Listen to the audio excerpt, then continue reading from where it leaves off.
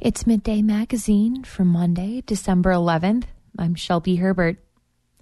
Petersburg Medical Center symbolically broke ground at the construction site of its new hospital facility last Friday. Even some of the project's critics came out to witness the ceremony. We're going to have it at the assembly. Dozens of people braved the rain and snow to see Petersburg Medical Center administrators break ground on the new hospital project. Site work actually began in November, and now a giant pit yawns in the muskeg. It was cold and wet, and the ground had turned to mud beneath people's feet. But the attendees were still in good spirits. PMC's current facility is rapidly falling out of code, and some hospital employees are raring to start work in the new building. Elise Kubo is one of them. She's in charge of the hospital's medications. She said she's pleased that Petersburg North, the company contracted to design the hospital, took input from PMC employees on the project. The space that we currently have does not work for everything that we need it to do. I have had quite a lot of back and forth with the architects about what the new space needs to look like and how it needs to function. And I am just so pleased that they are listening to the people who work there as they are making the design decisions. But not everyone is as happy as Kubo about the plans. Some in the community are worried about the new hospital's flat roof. Petersburg gets about 110 inches of precipitation per year, and their concern is that big snow loads and seasonal freezing and thawing patterns could damage the brand new building. Kate Incarnato is an architect with Petersburg North. She said installing a pitched roof on the facility was too expensive, so they went with a more level roof. And she says appearances are deceiving. The roof they've proposed isn't completely flat. This roof on this building is not flat. It is sloped. You can't see it behind the parapets, but it is sloped.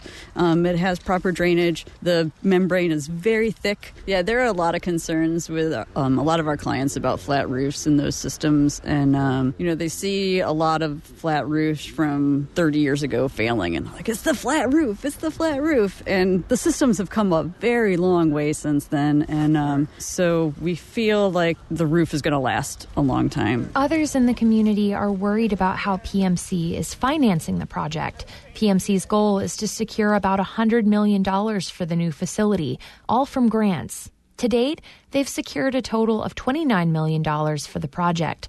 PMC is currently requesting $37 million from the 2024 state capital budget to build the shell and core of the main hospital building. Then, they'll have to secure an additional $30 million to complete the project. Petersburg Borough Vice Mayor Donna Marsh has been critical of the plan from the get-go. She's voted against several initiatives to make way for the project. But she still attended the ceremony, where she said she's coming around to the idea, especially now that PMC has secured funding for its Workforce Education Resource Center and has taken the steps to secure even more for its main building. I don't know that it makes sense to, dig my heels in and say, no. I definitely can see myself turning around on this just because we've got a lot of support financially. However, Marsh is still worried about what the future holds, especially the cost to maintain the facility down the line, as well as any unforeseen problems with construction. But I guess down the road in 5 years, I know every new facility, a lot of glitches with new construction, so I anticipate the same thing will be here. When the time came to pick up the shovels, PMC CEO Phil Hofstetter congratulated the community on pulling it together for what assembly members have dubbed the biggest project in the history of Petersburg. As we move forward with the future of healthcare in Petersburg, I expressly want to thank the borough for their commitment to the community on this project. It is the biggest project in the history of Petersburg. We could not be here today without their support and collaboration.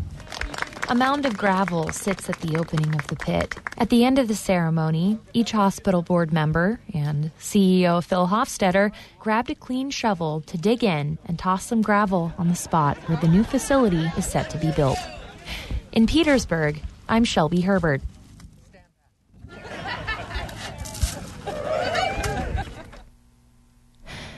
Governor Mike Dunleavy amended a state disaster declaration to include communities on Prince of Wales Island last week. The declaration stems from the deadly November 20th landslide in Wrangell.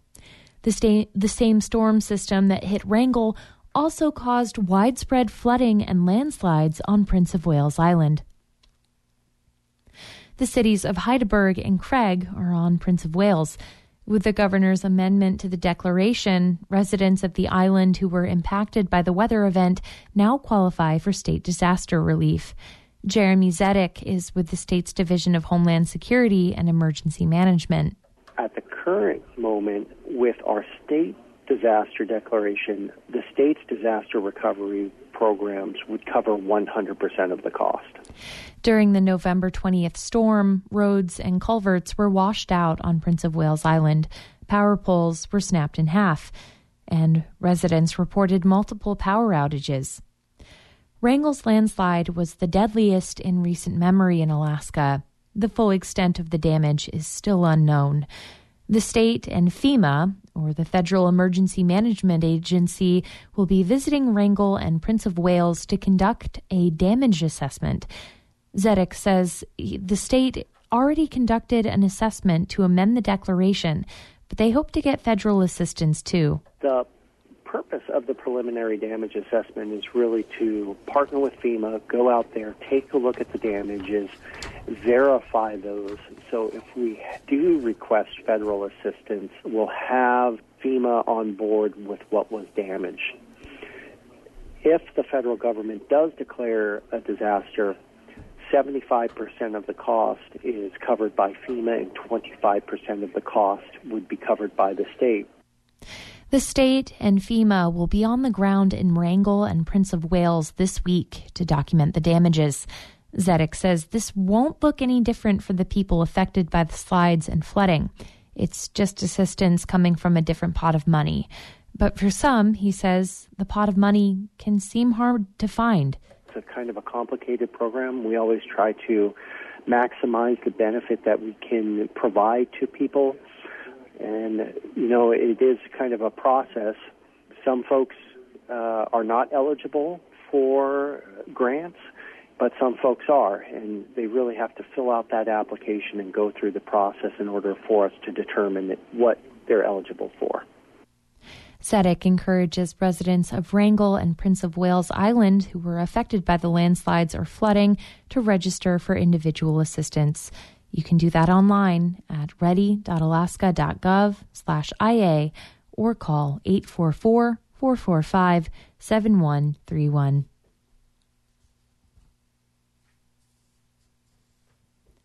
Students were evacuated from Harborview Elementary School in Juneau last Friday after the school received a bomb threat. The threat came in just before noon via phone call, according to an update from the Juneau School District's app. Juneau Police Department spokesperson Lieutenant Craig Campbell says the FBI assisted in the investigation and confirmed that the phone call was sent from a number connected to threats made to different schools across Alaska in recent months. Students were briefly evacuated to the playground while police cleared the school. Classes were back to normal within an hour. A brief stay-put order was also put in place at a Juneau Douglas High School. District Superintendent Frank Hauser says the safety of students is the district's top priority. I'm saddened to think that there are individuals on the internet and out there that are propagating these messages and causing such disruptions in our schools. Campbell says the investigation is ongoing. We take all these threats seriously and try to respond as soon as possible to determine if there's anything unsafe or if there's any credibility to the threats, because our ultimate goal is to keep our residents and community members and our children safe.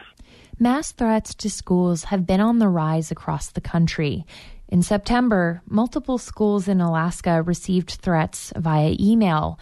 A Peruvian man was later arrested for sending more than 150 bomb threats to U.S. schools, including in Alaska.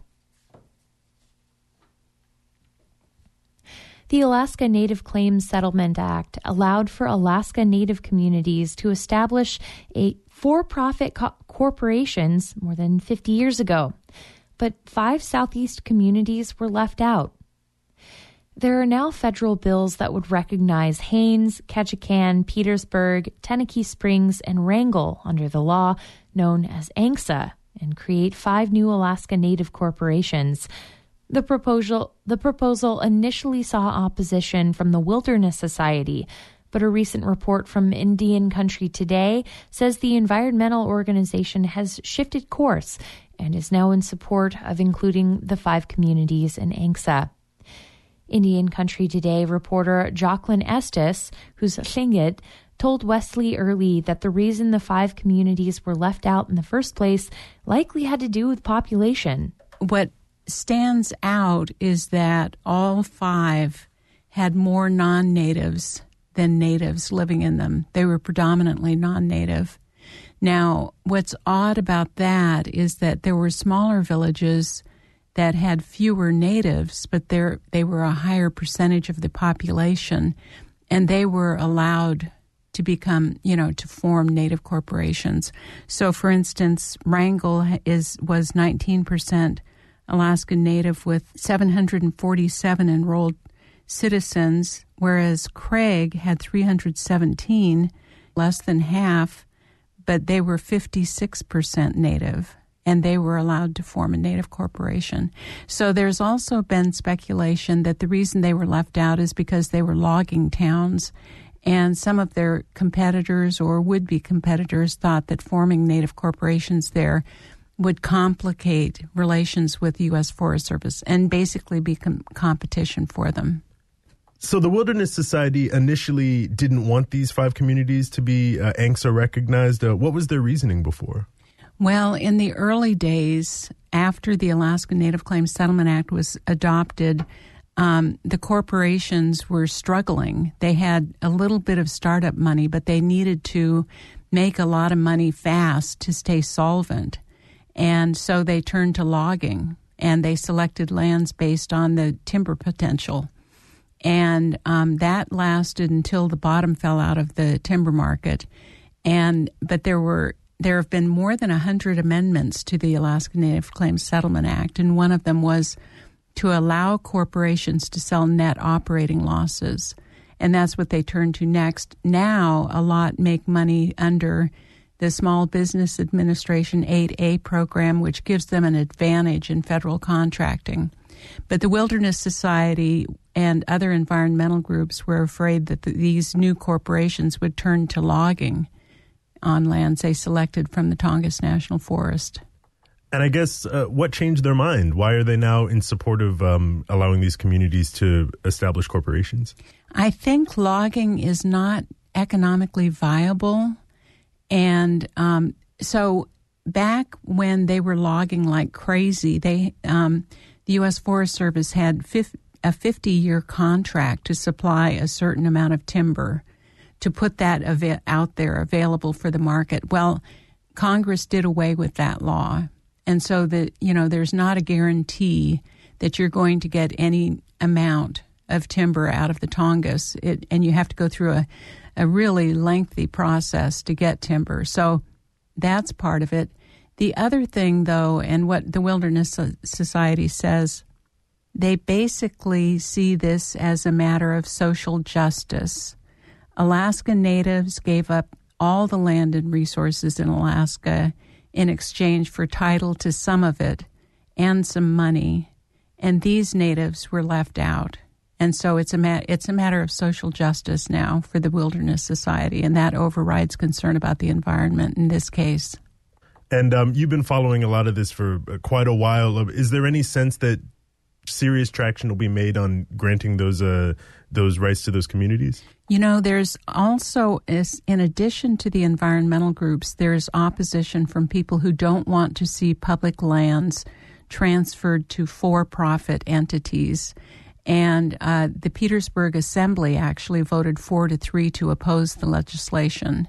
And I saw a letter from a part-time resident of Tennecky Springs who said the lands that have tentatively been identified for selection include some very popular hunting and fishing and recreation sites. And they don't want to see that go out of the public domain and into private hands. So there is opposition. And these 5 communities have been trying to make this happen for decades now. So your guess is as good as mine as to how much traction they have now. That was Indian Country Today reporter Jocelyn Estes speaking with Wesley Early. For KFSK, I'm Shelby Herbert.